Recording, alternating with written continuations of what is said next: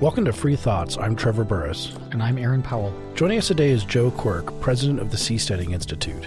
He is the co-author, along with Patrick Friedman, of Seasteading, How Floating Nations Will Restore the Environment, Enrich the Poor, Cure the Sick, and Liberate Humanity from Politicians. Welcome to Free Thoughts, Joe. Thanks for inviting me, guys. It's great to be with you. Now, it may be obvious from the term, but what is seasteading? Just to get off at point one here. Seasteading is homesteading the high sea, and the technology for building floating cities and floating communities on the ocean is at hand. And seasteaders want to make it happen sooner than otherwise because almost half the Earth's surface is unclaimed by any existing nation state. And seasteaders want to empower people to have basically startup nano nations on the ocean. That seems like a pretty bold move that sounds pretty science fiction, which I'm sure, as you say in the book consistently, the biggest question you usually get is, are you crazy? And so maybe that's the next question is like, are you crazy? Isn't the sea dangerous and volatile and barren?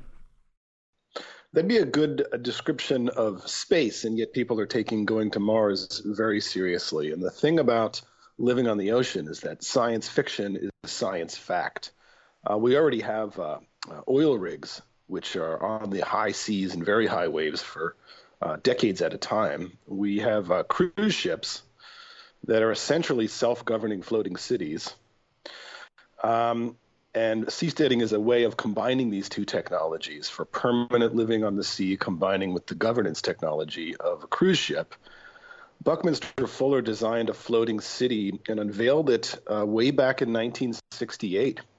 It was featured in Lyndon Johnson's White House, and people were taking very seriously the concept of floating cities. But the whole thing got derailed by the Cold War as people got distracted by the race to space to compete with the Russians. And guys like Elon Musk were young kids growing up reading science fiction about going to Mars and imagining that by the time they were grown up, we were all going to go to Mars. And then they grew up and realized it hadn't happened, and they're mad, and now they're trying to make it happen. But we're completely skipping the sea. And I like to tell people that we live on planet ocean. 2/3 of the Earth's surface is water. If you want to go deep down below the ocean, that's like 98% of the living space. If you're interested in alien intelligence, we have cephalopods like cuttlefish that are highly alien intelligences. But most interesting to seasteaders is the chance to completely start over and to empower as many people as possible to start over. So we have 193 nation states governing 7.6 billion people. I live near Silicon Valley. Seasteading is sort of a Silicon Valley approach to the problem of governments sucking, which is basically if you think that solutions come from startups, and you think if you can create platforms whereby people can choose among different governance structures, and you could actually create a peaceful market of governance at sea and people could choose among them, you'd basically have a research and development department on the ocean for people to try different sort of governance ideas. And as long as people can choose among them voluntarily, we will unleash voluntary tiny societies on the ocean that can attach to each other, get bigger, break off from each other, go elsewhere. We'd essentially have variation by governments and selection by citizens, which seasteaders believe will unleash evolution in governance itself. And you can imagine libertarians are very attracted to this idea. So if the advantage of this, though, is that you can build these things outside of the territory of governments, won't we just run into the same problem that Silicon Valley startups are starting to notice now with, government calls for regulation of Facebook, that it's one thing when you're small and no one's really, you're just ignored by the governments. But if seasteading actually became competitive or was done in substantial numbers, wouldn't governments just decide maybe we do own those parts of the seas and not allow it? I think the greatest threat to seasteading is what you just described. It's certainly not technological or business or anything like that. And the great thing about old governments is that they're dinosaurs. They move very slowly. They're very dumb. So Facebook can scale up and get 1 billion users before the government wakes up and starts getting upset that people like Facebook better than them. And when people worry about, governments worrying about seasteads and doing something about it, I just cite historical precedents. China doesn't invade Hong Kong because it's a blatant slap in the face of everything that communist China represented. It's this little defenseless flea that created all these free markets and created so much prosperity. It basically persuaded China to change its views. The Cayman Islands off the coast of the U.S. has no standing army, takes a very spiteful stance with regard to welcoming medical mavericks and financial innovators. And the U.S. doesn't invade it. They just sort of ignore it because it provides a surface. So I always think of if nation states are like sharks, if you're a seastead, you want to think like a cleaner fish. You want to provide a service that the nation state appreciates. I think it'll take so long before seasteads are actually some sort of threat to existing governments that seasteads have the power to scale up considerably. There's a really great precedent to show how little governments care about new floating societies that are very rebellious. So there was an abandoned sea fort known as Fort Ruffs off the coast of England. And it was outside the territorial jurisdiction of England at that time. And there were some pirate radio stations out there playing pirate radio that was basically not legal because the BBC only wanted to play rock and roll sometimes, but this was fulfilling people's desire to play music all the time. And this guy named Paddy Roy Bates basically sailed out there, kicked off the rivals, and declared himself a sovereign nation. And when the Royal Navy, a ship sort of strayed into what they claimed as their territorial waters, his son, Michael, basically fired a warning shot. And it's like, WTF, these guys are crazy. And so what happens? Did Britain try to invade? Did they swoop in and shoot these three crazy guys? No, they just sort of ignored it. And they kind of brought weapons charges against the Bates family. And a British judge ruled that, they're outside the territorial waters of Britain, so we don't have jurisdiction. And it kept getting crazier. Another pirate radio rival tried to invade and take the little 120-meter nation away from from Bates, and they captured him and imprisoned him. And then so a German diplomat went and negotiated with Bates as if he was a sovereign country. And then Bates released the prisoner, but then said, aha, you've negotiated with me. That means you recognize me as an independent state. So you couldn't get more provocative than these guys. They've established a 3-generation dynasty on this silly little ugly sea fort. The territorial waters of England has since expanded to include Sealand, what's called the Principality of Sealand. But they remain a self-declared micronation. Britain has not done anything about it. They're just letting them do their crazy thing. And last I checked, they were claiming $600,000 U.S. dollars GDP just from selling stamps and sponsoring a soccer team and offering dukedoms to people. So I hope. I'm involved with the First Seasteading Company now, and we're not going to be as provocative as that. We're not going to fire cannons at Navy ships. We're not going to capture people and imprison them. But if that crazy guy can establish his own little nation, and governments basically don't care, and he can actually make a profit. It's basically the ugliest, smallest nation in the world. I think that's a great precedent for what seasteads are capable of, and a great example of how little the old big governments don't care, because attacking a floating algae farm is basically going to be a PR nightmare. Now, there are, 195 nations? 193 nations right now. And they are competing with each other.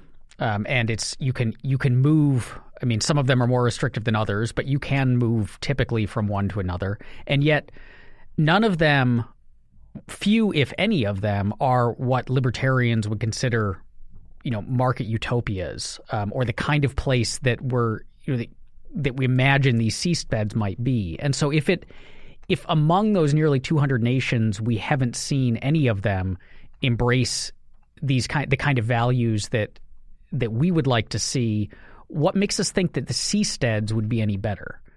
Well, the stampede of people like us racing to seastead to volunteer and get involved and make it happen.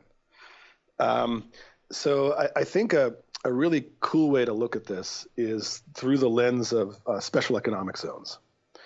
So we tend to think of nation states as being these great big things that control everybody inside them, but they're disintegrating from the bottom up.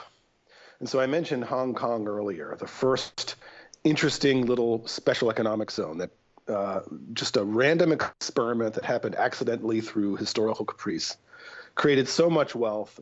It ended up converting China into being a much more open market, and 500 million people escaped extreme poverty. That was such an interesting experiment that China allowed, 14 more little special economic zones within its nation. And those all created so much wealth. Right now, probably more than half of all Chinese people have migrated to these special economic zones. So in a sense, people have already left the old, poor, communist rural China and moved to these much more prosperous free marketplaces. This set a precedent where different countries around the world, especially in the southern hemisphere, started experimenting with little free ports, I think of them as legal islands, allowing special exemptions from taxes and regulations to create prosperity. And overall, some special economic zones have failed, some have succeeded, some have been corrupted, some have been spectacularly successful, such as Shenzhen in China. That basically more than 4,000 have proliferated across the world in the last 50 years. It's completely peaceful. It's a bottom-up, inside-out revolution in governance, as Tom W. Bell calls it. Who has been on Free Thoughts before? Yeah. He's the author of Your Next Government, ? From Nation States to Stateless Nations. So it's already happening. But these things are only so free. So there's this revolution in freedom. To me, this is the most momentous political revolution. It's sweeping the world. You mentioned 193 nation states. Well, over 4,000 special economic zones have them completely outnumbered. So the Tom W. Bell is the kind of the John Adams, kind of the father of the C zone, where he takes the best practices of all these special economic zones, and he wants to instantiate them on the first floating legal structure, which would be the C zone, which we hope to establish in an island nation soon, and continue this evolution of better, freer governance. That's interesting, because your book is extremely optimistic and kind of surprising, to the point that I felt like I was being pitched, and I came to believe it more and more.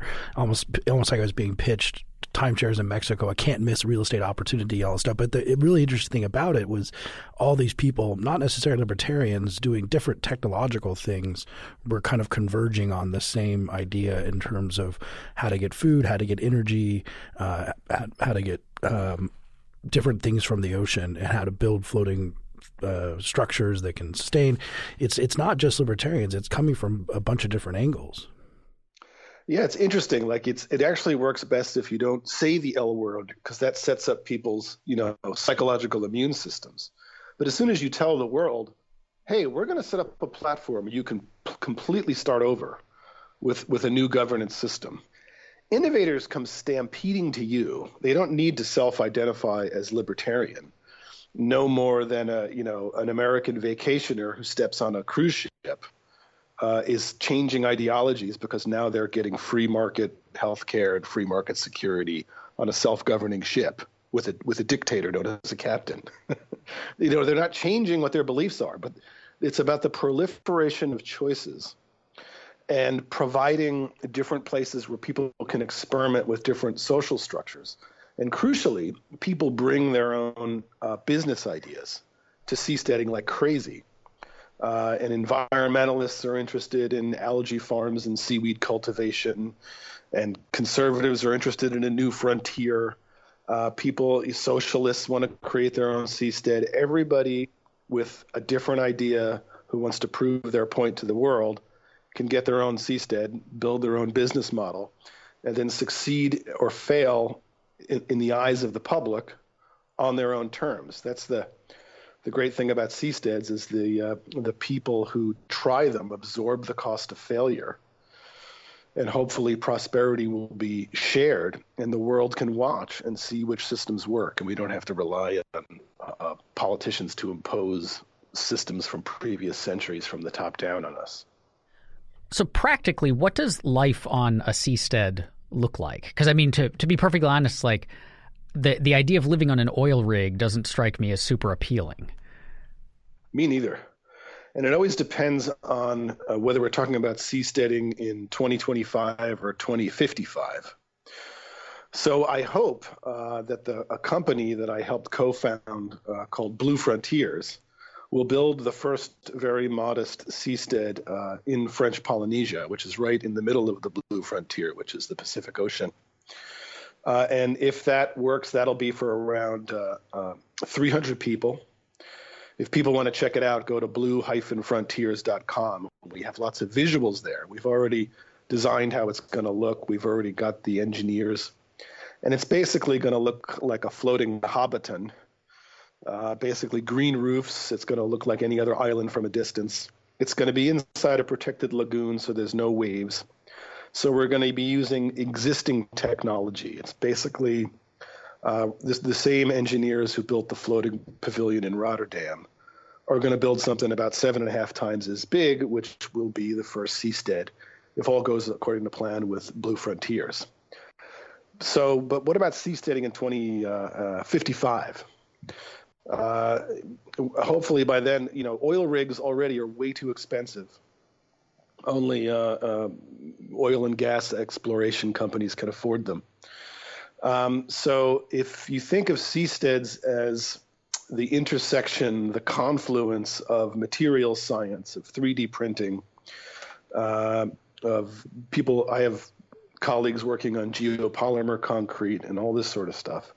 The way it would work is basically the way Buckminster Fuller designed it, 50 years ago, which is much of the seastead will be deep below the water, the physical structure of the seastead, where it'll have like tremendous ballast. So if you put a lot of weight far down below the sea, you can create incredible stability and then have pilings, which are basically pillars that go up high above the waves, and then your city floats on top of it. So you have these very high waves, your city well above it. And there's something called the flip ship, if this seems like futuristic to you. I'd encourage your listeners to look up the flip ship, FLIP. It's been in operation on the ocean since like 1962. And it's basically like a baseball bat thing. Think of it as a wine bottle that's much bigger, where 4/5 of it is below the ocean. Basically, it uses ballast tanks to float in the oceans. And it's described as being as stable as a fence post in 60-foot waves. And that's just one little floating giant wine bottle, you can think of it. And Robert Ballard, discoverer of the Titanic and famous oceanographer, he's a seasteading fan. He's featured in the book, and he wants to take flips, put platforms on top of them high above the waves, and create stable structures on the sea. So in many ways, large enough and deep enough structures on the ocean can be more stable and safe than coastal communities. Safer in tsunamis, which don't become destructive until they reach land. Tsunamis are harmless on the deep sea. So it's basically the principle of ballast below the oceans. Yeah, when I read the part about the flip, I immediately went to look it up. And I do suggest listeners look it up. It stands for a floating instrument platform, and there's a video on YouTube of it turning. It's like a big barge, and then you fill it up, and then it floats with part of it sticking out, but 4/5 of it underwater. It's pretty incredible. You get into, in the book, you also get into you seem to think the seasteading is almost imperative, first of all, rather than something that would be fun to do or good to do to get out of government, but imperative in terms of food production and fuel production. Food in particular is pretty interesting. How we could farm the sea. Yes, in the book I feature Ricardo Radulovic, who is one of many seaweed farmers who want to mass farm the oceans. And the amazing thing about seaweed is that there are thousands of different species of algae that are edible. It's more healthy than corn, wheat, or soy, on which we base much of the food we eat now, which is basically not healthy. And the incredible thing about ocean-based crops is that they can be environmentally restorative. So this is way beyond sustainable. And you can think of this as the libertarian answer to environmentalist critiques, which is that there's a type of seaweed called macrosynthis, I think it's called. It's been called the redwood of the ocean. And in order to build its biomass, these different kinds of seaweed need to draw tremendous nutrients and carbonic acid from the oceans, basically. And our coasts are just polluted with dead zones, which are caused by agriculture and all the agricultural runoff that runs into the oceans and dumps all this nutrient wealth that can be used by seaweed farms, which would basically restore those areas. I'm very intimately aware of this. I wrote a whole book before I discovered seasteading about the problems of agricultural runoff and its effect on coastal oceans and its effect on marine mammals. It's really brutal. You can imagine these dead zones, as they're called, restored to their pristine conditions by eating. Imagine if you had a company called Restorative Foods. I was trying to found a company like that with a libertarian friend of mine in big agriculture to try to make this go. And we spoke to maybe a half dozen seaweed farmers in California, none of whom have a particular ideology, but all find the regulations in California and in the U.S. so onerous they can't scale up their vision. And they want to get outside the existing jurisdictions and scale up their seaweed farms. And Neil Sims, who I also features in the book, he's a fish farmer.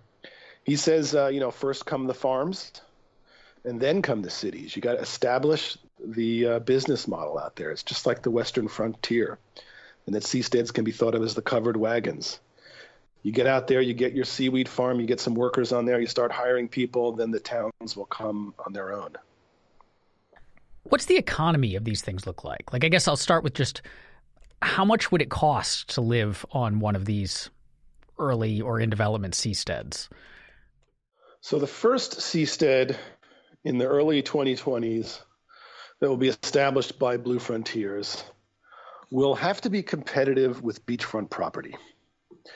So if you take, it's going to be about 7,500 square meters. If you divide that up among 300 people, it comes out to about $200,000 per person, which is steep, but some of the islands are designed for small apartments and things like that.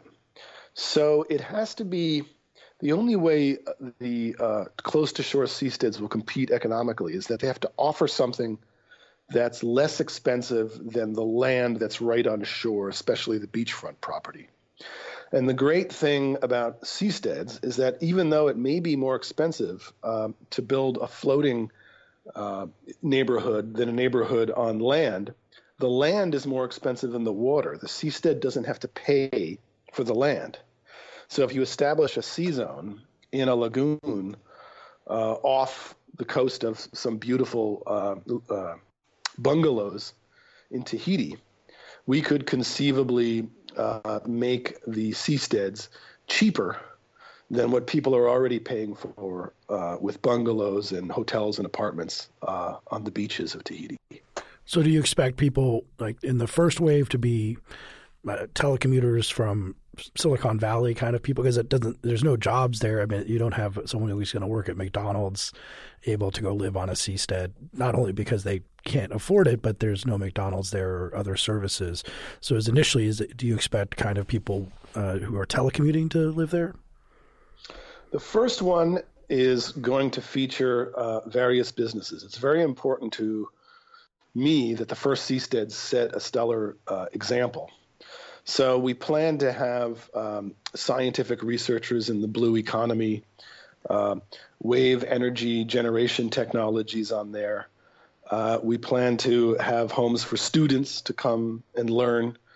I want it to be beautiful and to integrate economic classes. So some of it will be villas for families, others will be small apartments, and all those people will require services.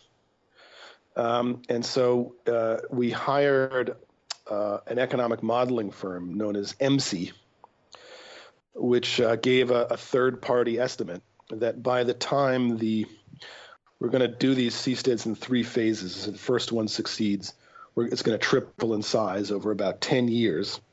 And they made an independent assessment of the economic activity that will be created by this. When you consider ecotourism and potential underwater apartments where you can see through the aquarium walls at how floating seasteads can be environmentally restorative, and the commuting back and forth, it'll be a short ferry ride from shore, so people will probably work there and go back and forth. MC estimated that by the end of phase 3, when there'll probably be less than 1,000 people on there, the seastead will produce at least 760 direct jobs and a lot more indirect jobs when you consider entrepreneurship onshore to service the various people that will be coming out to visit this amazing floating island that looks like a real island. And that's not Blue Frontier's estimates. That's an independent third party. So once you're on the water, there's all sorts of things you can do better, like solar, for instance. Floating solar is about 20% more efficient than solar on land because you use the water to cool the solar panels. And the first seastead, the engineers who work with us plan to use that warmed water for the showers, for the dishwasher, for all that sort of stuff. So even just the sheer incubation hub and the center for excellence that will be concentrated on the seastead alone, I think will give work to all sorts of network effects, so that as people expand, anyone that wants a new jurisdiction where they could do something interesting, they will come to you. And probably the industry most beating on our doors is medical research and healthcare professionals who want to get outside existing systems and start regulatory startups. What does the governance system look like? Like, do the people who live there have an input into the laws and regulations on the seastead? Are there taxes or fees? Does it look like, being on a cruise ship, like that dictatorship that you mentioned earlier, or does it look more like a democratic nation state? Well, when it starts very small, it'll be under the jurisdiction of French Polynesia, which will also be under the jurisdiction of France. But we will negotiate considerable regulatory and administrative autonomy through the sea zone. And if French Polynesia signs into law our sea zone, it'll basically be no personal tax, no corporate tax. It'll be largely self-regulating. And we're committed to the decentralization of governance. The currency we're committed, the token of exchange we're committed to using is called Varyon, Varyon, which is sort of like a cryptocurrency that people are buying already. We're in pre-sale now to raise money for the Seastead. So it'll be radically decentralized, and people who own Varyon will have a say in some governance decisions. So the whole philosophy of seasteading and our approach to currency is the decentralization of power. So we want to take special economic zones to the next step in evolution, which is governance will be developed from the bottom up. I can get into more details on that. But the basic idea is that as long as people can create different societies voluntarily, go bankrupt if they don't work, and then other people can choose them voluntarily, and the crucial mechanism is that people can leave voluntarily. You could detach your miniature island, float away, and go somewhere else. So if you can decentralize the very ground beneath your feet, we'll develop governance from the bottom up. So the best way of governing ourselves, no one knows how to do it, but it waits to be discovered on the oceans, in my opinion. Now, you guys have lots of intelligent listeners, so I'm sure they want the actual details. If I was in the mainstream, I wouldn't get into this. But so what are the first floating islands by Blue Frontiers? How are they going to be governed? They're going to be maximally inclined towards economic and personal freedom. And so basically, with French Polynesia, if they pass the sea zone, Blue Frontiers in French Polynesia will choose a peer group of countries among the most peaceful and prosperous and well-run countries on Earth. And then those countries will choose the regulations in the sea zone. And the way it works is if all those, say there's a dozen, of the best countries, if all of those have a law or a rule, they can all agree that that law or rule should be on the sea zone. If a single country dissents, say Switzerland says our country runs just fine without that rule, even though the other 11 countries say they require it, then that rule or regulation won't be instantiated on the sea zone. So it's when I first joined the Seasteading Institute, I learned the term strategic incrementalism. So it's going to be the next step. It's going to be the most socially free and the most economically free. But because it's not yet on the high seas, it won't be completely free. Criminal law, France will be in charge of that. And so it'll sort of be like taking slow engineering steps out onto the high seas while also taking steady legal steps steadily towards complete freedom on the high seas, which is the ultimate goal of seasteading. Well, and as you say in the book, many times that, and I've said in different contexts too, is that one of the goals of freedom is you don't exactly know what it looks like, because freedom is a discovery process. And so at this stage in seasteading, I think the analogy you use is asking whoever created the transistor what kind of things people will do on the computer in the future, whereas the architecture is the transistor, but who knows, the app store and what apps are going to be created, that's all unpredictable in its own way. Yeah, apps, I love the analogy of apps because, people say, well, what kind of government are you going to create, Joe Quirk, on your seastead? And not to compare myself to Steve Jobs, but I'll do it anyway. It's like Steve Jobs wasn't creating an iPhone so he can have an iPhone with one app on it. He's trying to create the platforms where other people can bring their apps, in my case, governance apps. And as long as people can choose among them, the best apps will emerge and the crappy ones will go away. And then we'll have this huge proliferation of things we couldn't imagine serving us in the area of governance that certainly we couldn't imagine before we had the platform. And I always use the analogy of Ben Franklin, the difference between, centralized control of innovation, monopolies, and decentralized experimentation. So Ben Franklin, genius, innovated in the control of electricity and innovated in governance. one of the most advanced guys of his day. So his experimentations with and control of electricity led to inventions that he couldn't possibly have imagined, that have permeated every area of our life. It's the only reason we're able to talk about it. Ben Franklin wouldn't even recognize a light bulb. You know, from the Franklin stove to this iPhone I'm talking to you on, no one could have come to him and said, well, what good will this electricity do? How will people be lit in the future? He couldn't have really answered. But he also helped write the rules, the parameters for the United States government with a quill pen when information traveled at the speed of a horse. And we haven't had any updates since then. We've added more rules. We have the same methods by which we choose our rulers. It's changed over time, but there haven't been startups. There haven't been revolutionary new ideas that the Ben Franklins of today can try out.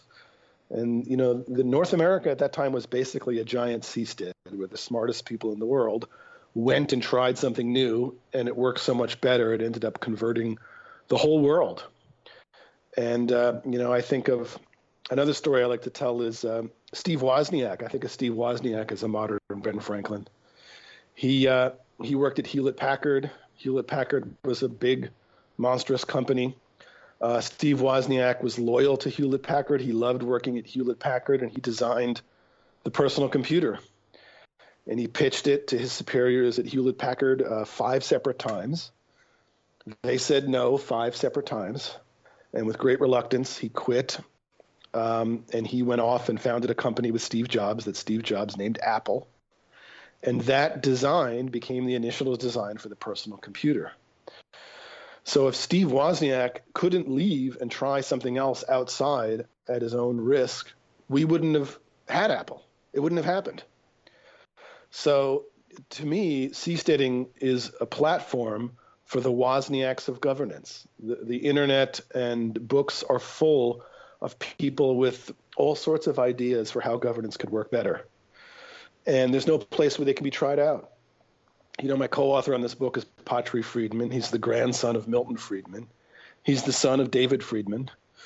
I'm very persuaded by their ideas. I would like to have a place where those ideas can be tried and to see what emerges unpredictably.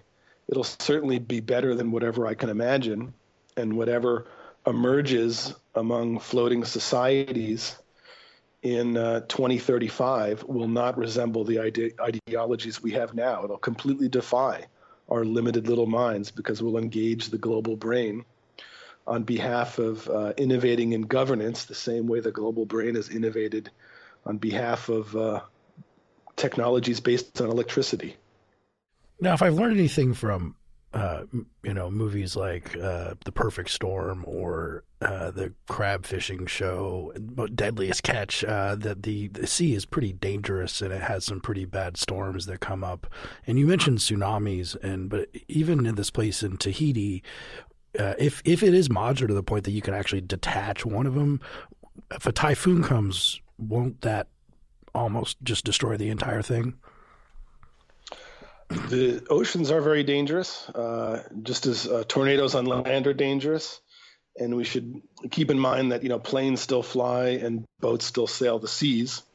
So you want to start your seastead not in high wave conditions, preferably close to the equator where waters are warm and very low.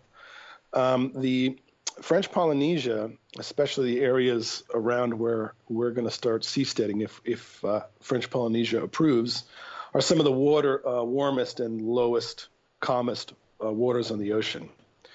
And we'll start inside a protected lagoon, which is sort of a protected atoll, actually, which is like a natural wave breaker. It's like as the volcanoes slowly sink below the oceans over millions of years, they form these nice little rings. Where inside it's like turquoise and lovely and calm.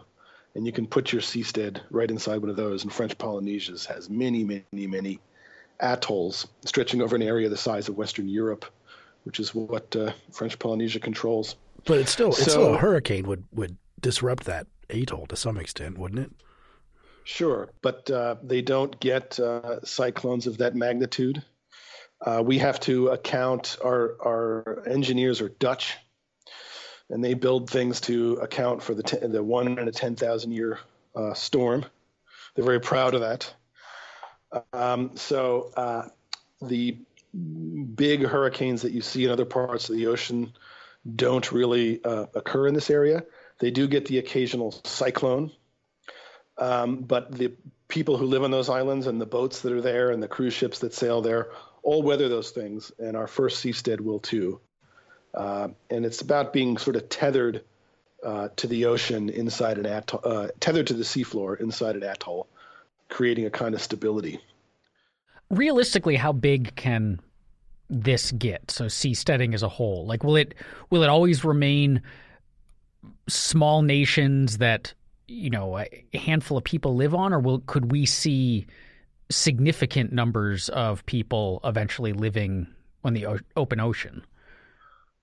I think we could get a floating Hong Kong, because as these different little things compete, some of them will work very well, and then there'll be a runaway process where the economy will start to grow so fast that others will come. There's also an incentive to provide superior governance, because the bigger your seastead, the more stable it is in waves, and the longer it can stay out there. And I can imagine a floating Venice with little moats for roads where people can move their seastead in and out. But the more of these things you can lock up, the higher, you know, the more dangerous conditions you can remain in. You know, imagine oil platforms where there's 100 or 1,000 of them all locked up together. And to get an idea of how fast a prospering economy can grow, I always point to Shenzhen, which is a fishing village that was right across the street from Hong Kong and was the first imitation of Hong Kong that China allowed. And you know, at one point there was just a little fishing village. They didn't even have a street light, and they just had tremendous growth, tremendous property values ascending by 18,000% over a couple of decades, and now they make 90% of our computer keyboards. That was just a little bit of freedom, a little bit new economy, and people raced there and created something new. So once you have a society that works, I think it will start out distributed. I think you will have lots of small little seasteads living in the doldrums near the equator. But the ones that succeed, I think, will attract more and more people. So I actually do think we could conceivably have cities with floating airports on the ocean, and our children will be flying to floating islands the same way they fly to the Cayman Islands and not think it's weird. You point out in the book that a lot of it is about business. It's not as much about governance and stuff. The latter part is, but about all these businesses that can be put onto the ocean, getting energy from the ocean and things like that. And that seems to be a really important component that, you know, you could say, hey, do you want to live out on the ocean? And maybe some people you'll find at a Libertarian Party convention will say yes. But the question of whether or not a business would go out there and build the kind of infrastructure and make money out of the ocean in order to build more and more and scale the problem up, what kind of businesses are interested in this now? And have you seen a growth in the amount of businesses that are looking at the sea for various, whether it's energy or getting out of the regulatory environment and stuff like that? Yes. I mean, as you very smartly point out, seasteading is not an ideology. It's a technology that requires a business model to pay for people to build it and float out there and actually move out there. So the people most interested in us, and yes, there is a constant acceleration of people coming to us with their ideas about the type of business they'd like to float, the type of technology they could develop. So to run through them quickly, it's certainly algae farmers and seaweed farmers. It's absolutely medical researchers, including mainstream ones, who are like, even if I could move our experiments out onto a seastead for 6 months and then bring them back and go through the whole regulatory process of the FDA, that could save a major pharmaceutical company, $100 million. People in the industry have actually told me this. So, we'll build we build factories worth $1 billion just to produce one drug. We'll pay for a seastead too. Certainly people working in materials science.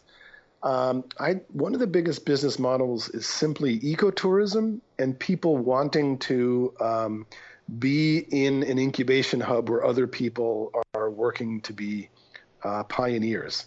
There's people that want to sell flagging rights. I mean, if you just think about, if you had a cruise ship that never docked and floated out there permanently, and it could be its own nation, there's all sorts of ways to rethink how your business would work in a different sort of regulatory environment. And one of the big ones is definitely floating hospitals. Devi Shetty, who I feature in the book, who's Mother Teresa's former heart surgeon, he's been called the Henry Ford of heart surgery, offers, just a huge humanitarian, has just saved many, many lives with his low-cost heart surgery in India. He actually said in the Economic Times that the best place to have a hospital is floating offshore an existing American city. And given that he doesn't have that, he's already built a health city in the Cayman Islands.